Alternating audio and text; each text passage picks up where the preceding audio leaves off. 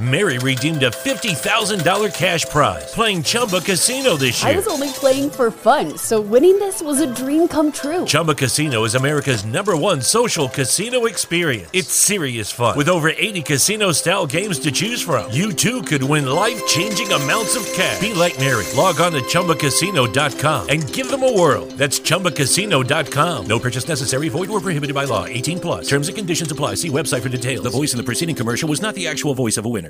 Mary redeemed a $50,000 cash prize playing Chumba Casino this year. I was only playing for fun, so winning this was a dream come true. Chumba Casino is America's #1 social casino experience. It's serious fun. With over 80 casino-style games to choose from, you too could win life-changing amounts of cash. Be like Mary. Log on to ChumbaCasino.com and give them a whirl. That's ChumbaCasino.com. No purchase necessary. Void where prohibited by law. 18 plus. Terms and conditions apply. See website for details. The voice in the preceding commercial was not the actual voice of a winner. Welcome to another edition of Around the Coin, the premier podcast for all things banking, payments, and fintech. Here are your hosts, Mike Townsend, Brian Romley, and Faisal Khan.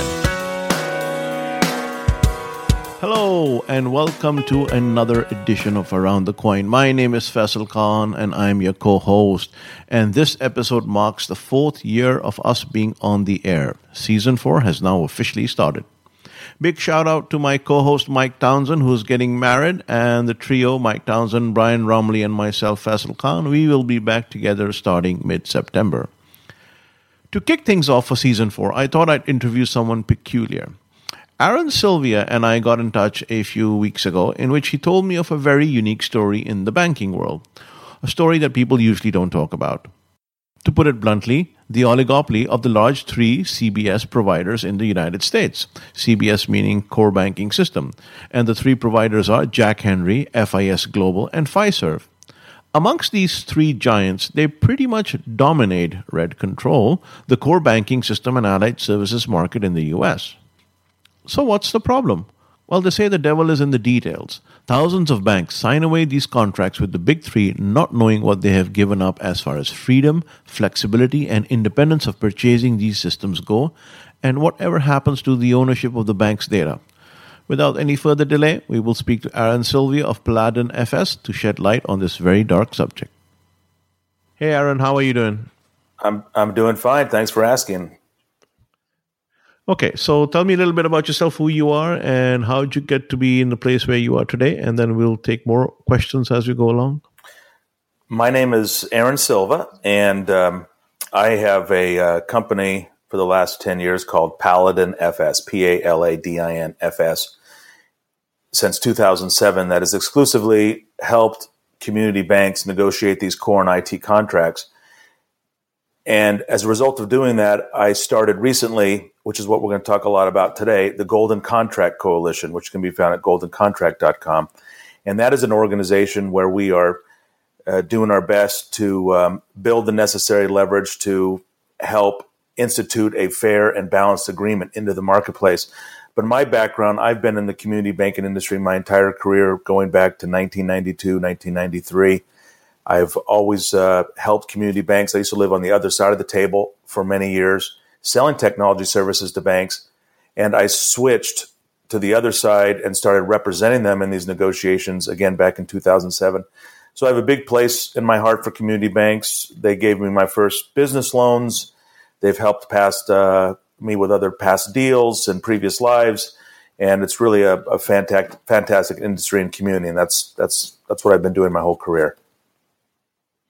So the problem basically stems because the industry is dominated by the big 3, so to speak, which is Fiserv, FIS Global, I guess that's the full name, and Jack Henry. These are the 3 companies that come to mind when it comes to core banking in the United States. Is that correct? That's correct. Today, that's correct.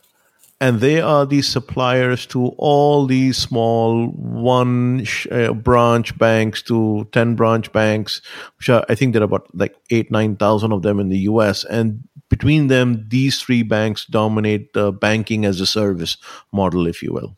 Yeah, they control 93% of all institutions process with them above $1 billion in assets, and 85 or 86% of institutions below $1 billion in assets processed with these folks. So they, for all intents and purposes, they have a market oligopoly today. That's correct. So, and what's the core problem here? I mean, so what are these major technology issues that are being faced by the community banks today? Give us a sample of it. Well, these banks depend heavily on these core suppliers to provide them what's called account processing, item processing, internet banking, bill payment, and ATM EFT services.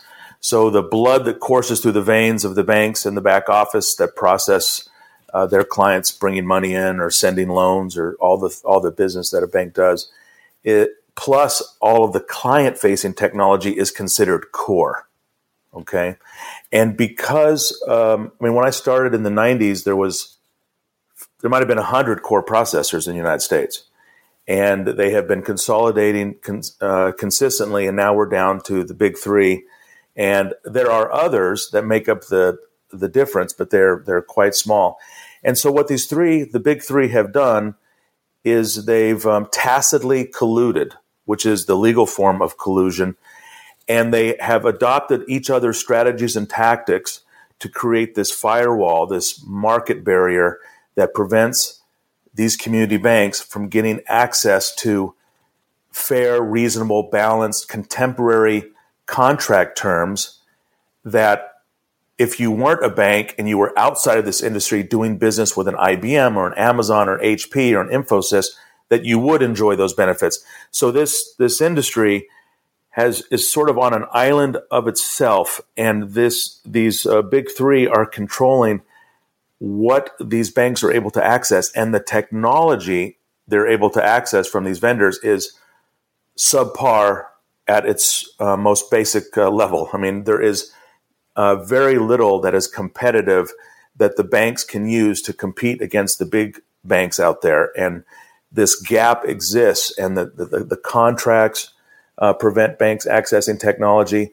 The contracts access or deny banks rights to get access to other benefits and incentives that might otherwise they enjoy outside the industry. And they've just circled their wagons around the banks, and they're controlling them in this oligopoly. How come this is not being shouted in the streets? I mean, if three companies were sort of controlling the telecom market like it is, or any other market, there'd be a lot of oversight. There'd be a lot of committees, etc. And banking is a very regulated industry. It's not like it's not regulated at all. I mean, you have 50 state regulators, you have federal regulators, the three federal regulators. So how come no one's shouting about this thing? How come it's something I get to hear from you and just reading articles? I mean, it was not in my common knowledge that I honestly thought that the Fiservs, the FIS, the Jack Henrys were the good guys, but it seems like they want to portray the image they're the good guys, but there's a lot behind the scenes that is happening that no one is talking about. Well, we're standing on the mountaintop and screaming about it right now. So it is happening, and I'd like to think, and it's my belief that we are leading that charge. And it was very frustrating because when you see the abuses, deal after deal after deal that we were negotiating at Paladin, and you see that Fiserv, for example, will treat a bank in Massachusetts one way, but then a bank of the exact same size, same level of services, same transaction volume in California is being treated completely different. So there's no pricing efficiency in the market. They're able to get away with it because these banks don't talk to one another. These contracts prevent them from talking about this because they have confidentiality agreements. So the banks themselves, it's sort of like the best known secret that's out there. There is very little satisfaction with these providers. The bankers are frustrated with it, and they want to do something about it. Now, the folks that should be advocating for it, the state banking associations and the national associations, do not advocate for it. And the reason might be many, but the one that comes to mind is that these same core providers are writing them pretty big checks all the time for their event sponsorship and other activities they're doing with the associations. And these associations need every dime they can get. So they're a little bit conflicted. We will privately talk to associations, and they'll say, Aaron, I love what you're doing with this golden contract. I hope you go out and get these guys. Every one of my banks talks about it, but I cannot endorse this publicly because it's going to affect my relationship with FIS. Now, So how do you know that these are one-sided contracts and they're not comparable with the other industry contracts, for in the outsource industry? If they're so confidential, why would they sort of tell you about it, and how do you know it for sure? Yeah, great question. I asked myself that question a few years ago before I formed the coalition, because I've been in this industry drinking the same Kool-Aid everybody else has for many, many years. And of course, I know they're bad. Common sense. I mean, if you took a look at it and read through it, you'd scratch your head about some of the stuff you'd read it there yourself. So what I did to get it, but give me an example before just give me a vanilla example of Okay, let's say you're a Fiserv bank, and there's a Jack Henry Process Bank, and as a result of that acquisition, I'm bringing, as a shareholder of the Fiserv Bank, I'm bringing all this new volume, all this new business over to Fiserv, okay? And by consolidating, I'm taking my shareholder equity and my cash, buying that bank, bringing all that business over to my bank, which is now more business for Fiserv. Now, you would think in any other business that your vendor would be rewarding you and thanking you for that, but that's not how it happens. In this industry, when I buy bank processed by Fiserv's competitor, they punish me.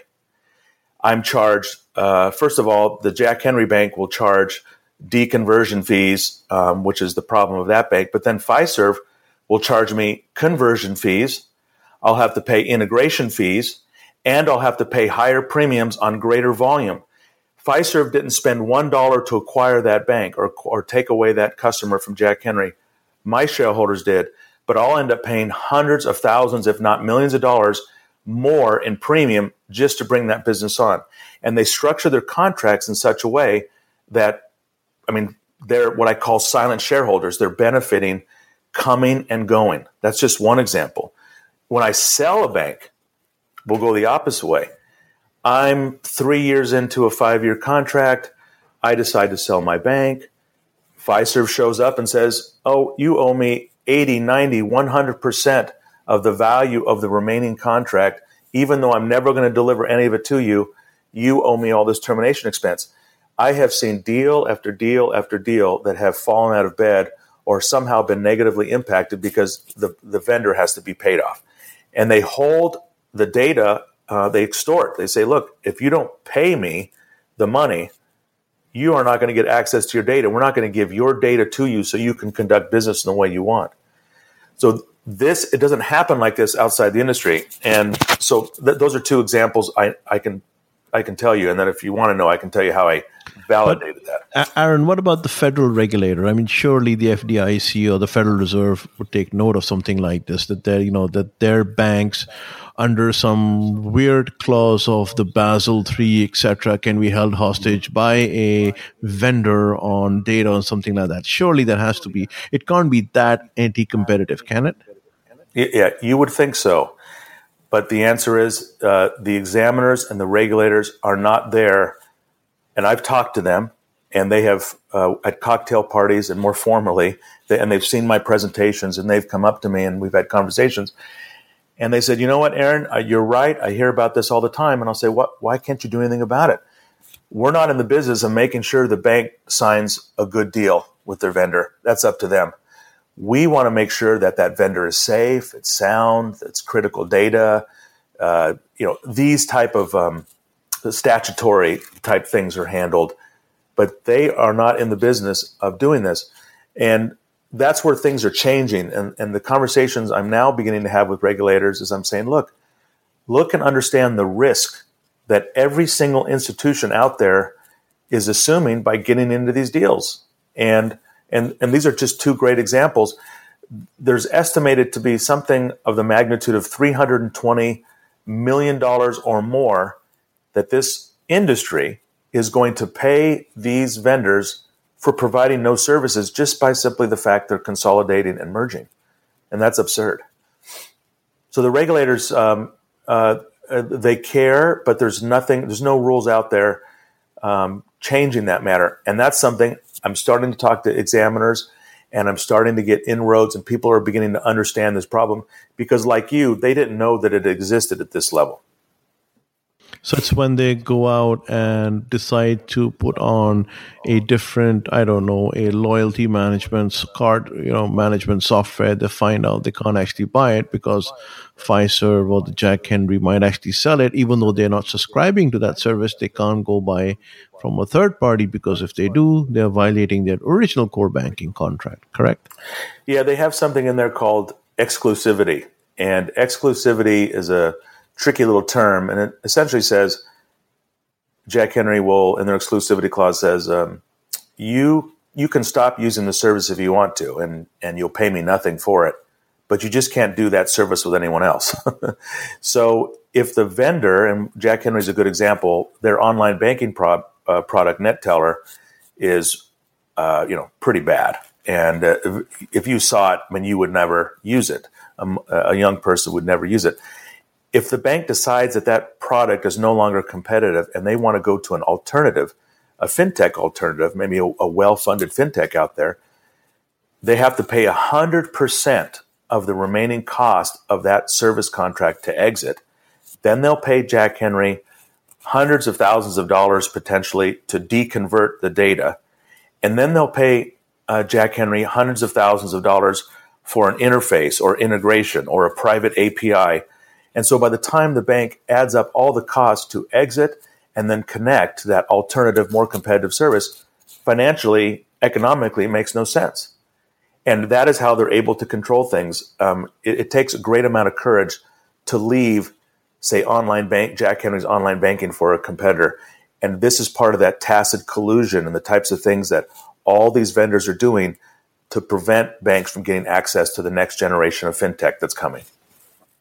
Is there a sort of a timeline as to when they're time barred? Okay, you can't do this. Exclusivity clause will be applicable for, let's say, the next 12 months or 24 months, and then you can go and find. How does that work? No. It's unless you know how to negotiate it. In the deals we negotiate, we're constantly attacking the exclusivity language. But their standard agreement, the stuff that 90% of the banks sign. They sign it, they don't know what they're signing. They're bankers. They're not classically trained CIOs, so you can't blame them. But they don't find out about these things until all of their customers, they find out that they only have 25% of their customers using online banking. And they ask why, and the reason is the product sucks. And then they go to the contract to try to leave, and then they're in this problem I just explained. It's sad. So that's a little disconcerting. You said the product sucks. You're explicitly implying that Fiserv, FIS, Jack Henry are not innovating as much or not innovating at all compared to the industry in general. Absolutely not. And I'm being pejorative to say sucks. They are not innovating, and there's no question about it. You can just look at their public financial statements, and you'll see what they'll claim they're innovating. They'll claim they're creating all new things, but none of them have created anything in decades. And if you look at their public statements, Fiserv and FIS, their free cash flow, which is another way of stating how much money are they putting back into the company, hovers around 7 or 8%.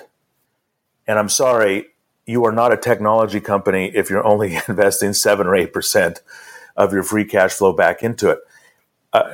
They are holding on to cash, and they're holding on to cash to do more acquisitions, and that is the way they're growing. They're acquiring companies. Most of the companies they're acquiring, their technology is not current as well. They bolt it on, and then somewhere down the line, they force it onto their customers, so they'll sunset the old product and then force the bank to buy the new product to replace the one that they just got rid of, which comes from the company they acquired. In the real world, everything on our mobile phone and everything on our computers are updated automatically. It's part of the subscription service, but not in this world. Now, Jack Henry, their free cash flow, last time I looked at it, hovered around 12, 14%. It's much higher than the other two, but the reason is Jack Henry, it's known that their technology is even older, and that they spend a lot of money defensively trying to upgrade it, make it look better, and enhance it. But if you were really a technology company as opposed to a hedge fund, which these folks really are, you would be spending in excess of 20% of free cash flow back into the company. And that's what I've been told by Cantor Fitzgerald and Evercore ISI. And these are, major global market analysts that follow these stock. So, okay, we've established the fact that there seems to be an oligopoly at play, not playing fair at all. So how does the Golden Contract Coalition, how did it form and what does it do now? We formed it because around 2013, after doing dozens and dozens of these contract negotiations with Paladin, we began to see the vendors adopting each other's terms. We started to see the negotiation time frame going from 84 days on average from beginning to end to taking 84 days just to get the same quote out of the vendors. So the vendors had circled their wagons, started dragging their feet, increased the tacit collusion that was going on, adopting each other's terms. And it was just getting more and more difficult. We weren't having the leverage impact. And so I thought to myself, well, if we don't have leverage, is there another technology coming in from outside? Is a Microsoft or an Oracle or someone like that entering the market? And the answer is no. So in the absence of any predictable disruption coming to force them to do business differently, we decided let's manufacture our own leverage by pulling together ideally hundreds and hundreds of community banks across the United States. Let's do what the banking associations should be doing, but they won't doing for the reasons I mentioned earlier. Let's pull everyone together. Let's pull their collective contract value together and then go to these three suppliers and say, look, we want a better deal. We want you to adopt some of the standards that your peers and cousins outside of this industry would be providing these banks if they had the chance to access them. And I didn't know what that golden contract would look like. This is the golden contract standard. And we want you to do it because it's the right thing to do. We want you to do it because it's going to create efficiency. We want to see banks stop paying companies like myself to negotiate these deals or spending millions and millions of dollars on attorneys and just the time and frustration it takes to go through these negotiations. We want all that to stop. Let's come up with a standard template, not pricing. We don't want standard pricing. A template that everyone starts with, kind of like when you do a real estate transaction. And from there, it's a fair negotiating table. And then you can start adding things on to customize it for that bank. So we want this golden contract term sheet.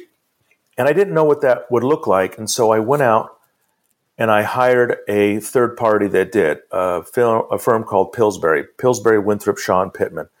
They're a DC law firm. They're global. They are the largest IT contract negotiating firm in the world. They've done over $500 billion worth of deals. And they do most of their deals over the last 30 years with the IBMs of the world and the Amazons and the usual suspects. But they also had negotiated against FIS and Fiserv at the upper end of the market. I can't remember the names of the clients they represented. So I told them the business problem. But they couldn't believe it. They were sort of, that doesn't make sense, kind of like you are right now. And so I paid them to do a gap analysis, and I gave them a couple dozen of these agreements. And they went through these agreements, and they came back to me, and they said, these agreements are from 1985. I mean, we haven't seen these agreements since the 80s. And they said, how many banks are signing these? And I said, thousands, all of them. And they just were incredulous. They said, how is this going on? And so I explained to them the history and tried to make them understand. And so they developed with us this golden contract standard. And these are terms and standards that any one of these vendors could easily and comfortably adopt that would help establish the long-term survival and viability of this industry. And it wouldn't hurt them to do the right thing by these banks. So that's what the golden contract is. So we're building leverage. We have a standard that's been co-developed with Pillsbury and ourselves. And that's our goal. We want to see the industry adopt the standard so that bankers, before they do business with a technology provider, either one of the legacy cores Or if they're going to do business with a new fintech, we want them to ask that provider, are you following the golden contract standards? And if that provider says yes, then the bank will go forward and do business with them. If they're saying no, that vendor will come to us and get certified. Do you make money off this? No. We ask all of the banks to pay a small membership fee of $5,000. Whether they're huge banks or small banks, everyone pays the same. So I'm not putting my kids through college for $5,000, I can tell you.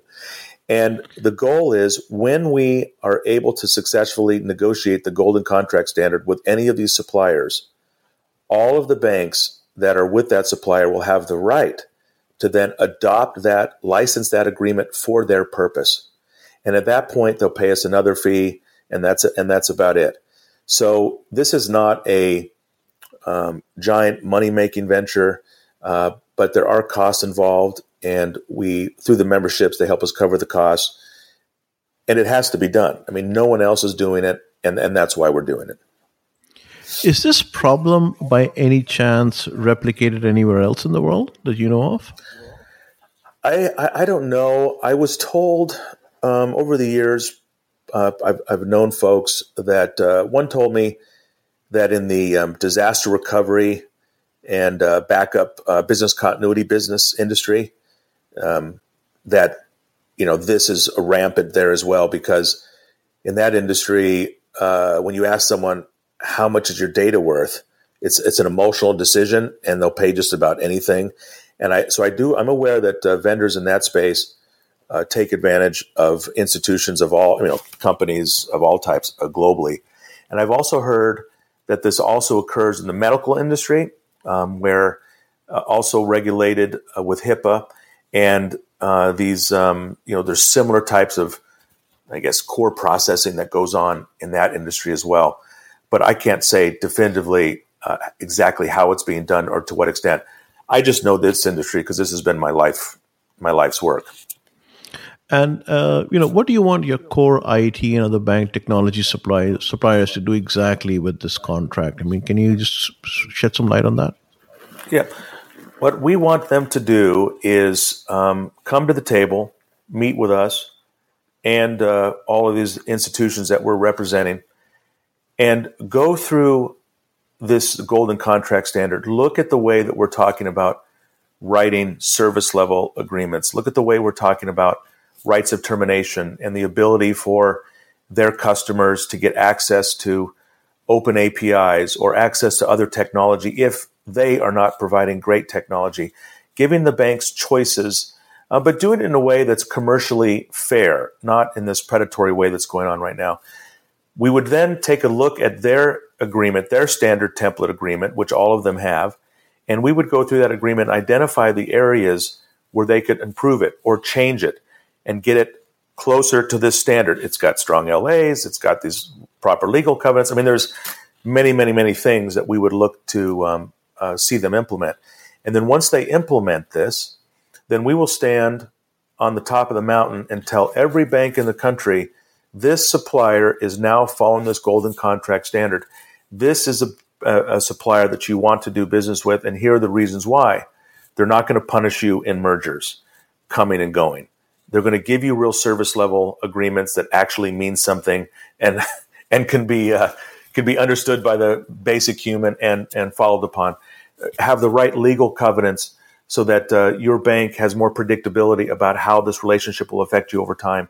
All these types of things, all the healthy things that everyone outside this industry enjoys, but this industry has no idea exists and is not able to take benefit from.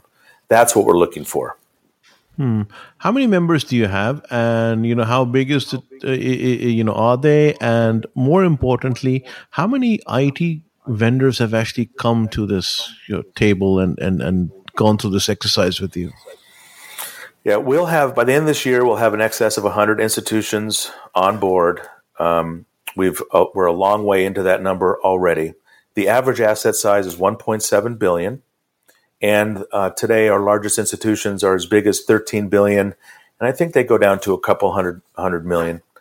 As far as the number of suppliers, we're focusing on Fiserv, Fidelity, and Jack Henry, although I have been approached by a dozen others that have said, please, I would like to know about how can I adopt this golden contract standard, because I compete against Fiserv and FIS every day. And I feel if I had this golden contract standard, it would help me compete against them.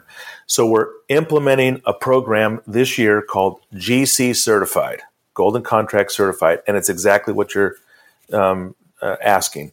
So suppliers come to us, we review their agreements, we help them change their agreements into a way that adopt these standards so that it's a fair standard template. And then in exchange for that, we announce to the world and that this vendor is conducting business in this way. And there are institutions and associations across the United States are watching everything that we're doing. So, we have a lot of clout out there. So before I ask the last question, first of all, how do banks join in and what do they get right now? Yeah. Simple way to join is go to goldencontract.com. There's a join button there. Click on it. I think you answer 3, name, rank, and serial number, bank name. We'll contact you, tell you more about what we're doing. And the membership agreement is very simple. Again, it's a nominal price to join.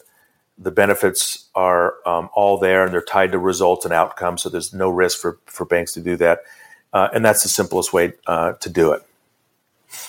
Do you see a lot of resistance going forward? How has the response been from the big three? Yeah. Fiserv has pretended that we don't exist. And that's hardly a surprise. 50% of our members are Fiserv banks. And that's not because we recruited it that way. That's just the way it come. And that makes sense because Fiserv's reputation in the market is probably, the most shrewd out there. And we see the most complaints from them. And the rest are probably split evenly between FIS and Jack Henry. So Fiserv has pretended like we don't exist, although I've talked to people all through their organization about it. And our members have been talking to them about it. Jack Henry and FIS negotiated with us in good faith for about 3 or 4 months, a year or so ago. And they were very open to a lot of the concept. They liked the idea of having a standard that would prevent them from spending all this legal money and spending their time fighting with their clients as opposed to selling new services and things like that. So there was great agreement by both of them with us on these overall concepts. But when we got to the electric third rails, like to call them, about, hey, you need to stop being a silent shareholder and punishing banks for acquiring your competitors, and they need access to the fintech economy, and we need real SLAs that you can be held accountable to, not these fake service level objectives, best efforts things. And when we started getting to those areas of the contract, their feet got real cold real quick. And it was clear to me that I said, you know what, we're going to pull out of the negotiation right now. It's clear to me we don't have as much leverage as we need, but I know where the pain points are. I mean, like any battle, you have to sort of probe and see where their weak points. I see where their weak points are now, and that's what we're organizing against now. But since then, many of our members in the coalition have had to renew their contracts. And one of the services we provide is we will renew their contract. And we have brought to the table the golden contract terms in each of those negotiations. And the vendors, all of them, have been very receptive to adopting these golden contract standards.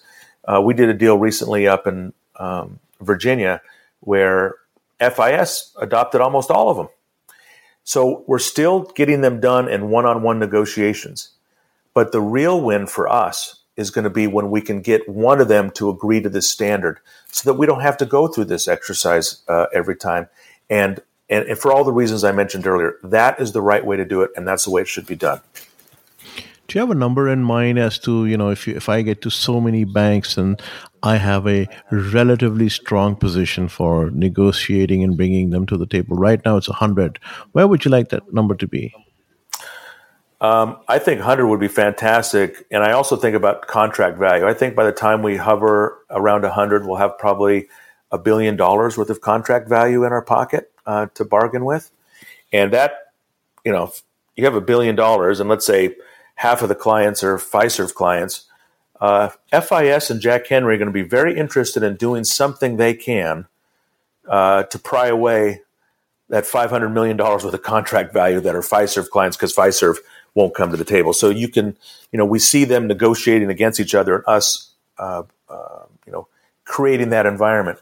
But I would love to see, I think of the target banks that are most affected by this, you're looking, there's about 2,200, 2,300 institutions, I think, that are most at risk for these types of issues and have the most to lose. I would love to see a few hundred banks, I think, would be fantastic, but I don't think we need to get there. I think this problem is solvable much sooner than that. And with everything we're doing now through the bank associations, now talking with regulators, and the visibility we're creating through folks like you, I think they're starting to understand, and we're not going to have to wait that long to get to the golden contract standard. Well, Aaron, this story is certainly very amazing. It's something that really opened my eyes. I wish you all the best in your quest in getting this golden contract implemented. How can people get in touch with you other than the website, which is goldencontract.com? You can also email me at asilva@goldencontract.com. That's ASILVA@goldencontract.com. Or you can call us if you like, and that excuse me, my throat's a little dry. That number is 844-67-GOLDEN. 844-674-6533. So thank you very much for taking the time out, and I wish you a good journey. You've been great, and I appreciate you looking into something that not a lot of people understand is going on, because it is a complex issue. And but you're right, it is fascinating and it's important.